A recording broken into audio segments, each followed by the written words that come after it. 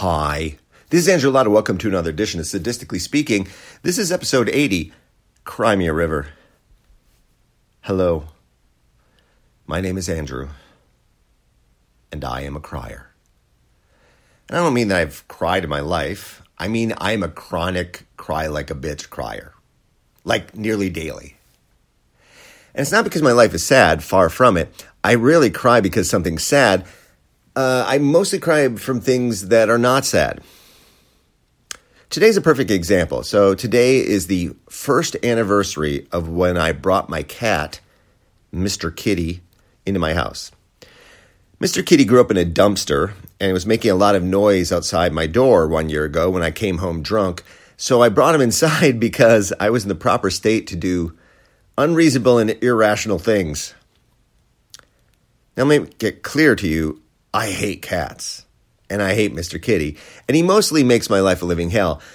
But I looked at him this morning, and I thought, Mr. Kitty, you may be my best buddy.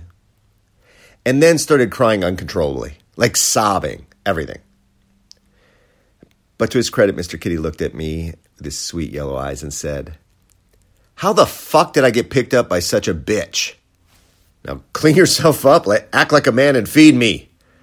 Oh, also I broke your favorite cocktail glass, which you will discover." So later in the morning, the news broke that Tom Brady had retired. As much as I hate cats, I hate Tom Brady much, much more. I've always hated Tom Brady. I've gotten into public shouting matches that started with me screaming that Tom Brady can suck various extremities of my body. I even have a custom t-shirt that says, "Fuck Tom Brady and Tim Tebow." So you can imagine my scorn at his retirement announcement. Or you can imagine me breaking down in tears watching his retirement video, because that's what I did. I even cried during movies. I nearly drowned watching Toy Story 3 and Coco, and don't even get me started about that fucking movie Up. I even cried while watching Revenge of the Nerds. I was like, the nerds got their acceptance in the end. You go, nerds.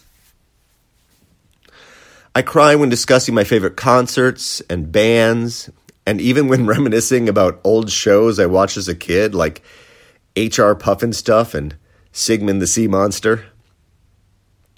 According to a dubious study by the German Society of Ophthalmology, the average woman cries between 30 to 64 times a year, and the average man cries between 6 to 17 times a year. 6 to 17 times a year? I break that quota in a week. Now, this might be because I come from a family of criers. I mean, it's actually very easy to imagine my dad crying. And then I realized, but I don't think I've actually ever seen him cry. And come to think of it, I'm pretty sure he's never seen me cry as an adult, despite my proclivity. This is partly because I normally like crying by myself. I guess my dad does as well.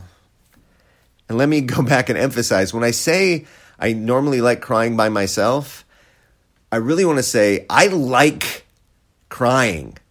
I enjoy crying, especially by myself. I don't feel weird crying with my stupid cat while watching the satanic Tom Brady retire. I actually feel really good about it. It's like a secret pleasure. On the other hand, sad moments in my life don't make me cry. I was close to my grandparents, but I didn't cry when they died. I'm pretty stoic in the face of most bad events in my life.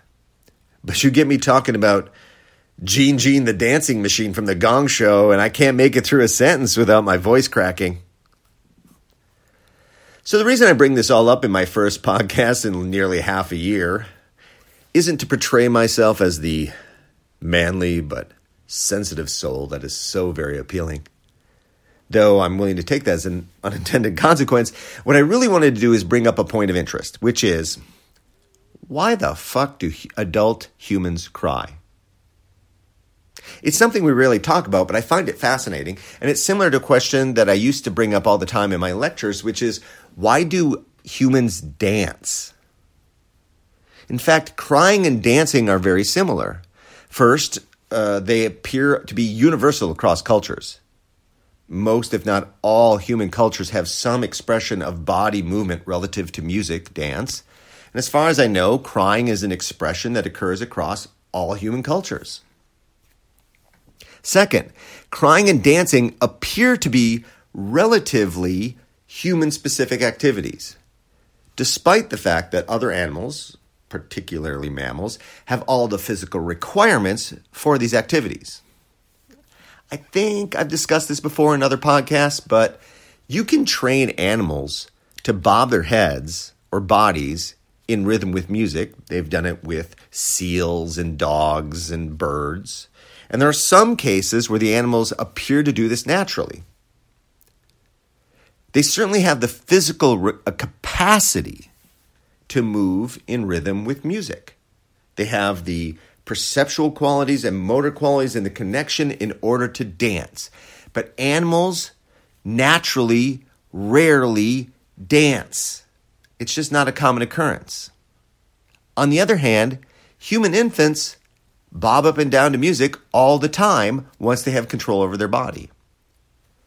The fact that white humans appear to lose this ability when they get older does not diminish the fact that we appear almost hardwired to dance. Similarly, animals have lacrimal glands that secrete tears in order to lubricate their eyes. But they don't appear to cry as an emotional response the way humans do. So, if you look at it, if you're crying while you dance, you're the most human you can be. Although if you're crying while you dance by yourself in the middle of the day, other humans will avoid you. All right, the third similarity of dancing and crying is that there really isn't a satisfactory evolutionary explanation for why these two aspects of humanity are so universal. So the evolutionary explanations for the ubiquity of dancing suck monkey balls. In fact, if your evolutionary answer to why there's dancing is that dancing allows you to suck monkey balls, that would be just about as good as any that are offered. So the most satisfying answers out there are that the movement of your body to the rhythm of music is a social activity that others engage in, and that forges bonds between people because you're all engaged in the same rhythmic activity. The problem with this answer is that I've seen people on the dance floor and they're rarely in sync or engaged in similar activity. It looks more like they're randomly shifting weight from one foot to the other, more than it looks like a ritualized activity of bringing people together. Also, this social explanation doesn't explain why people have such a joy of dancing by themselves, all alone, or while I'm doing dishes and dancing. Wait, did I just say while I'm doing dishes? I mean when someone is doing dishes, and who's definitely not me dancing. In fact, one of our most prominent pieces of advice when dancing is to tell people, dance like no one is watching. That is, don't make it into a social activity.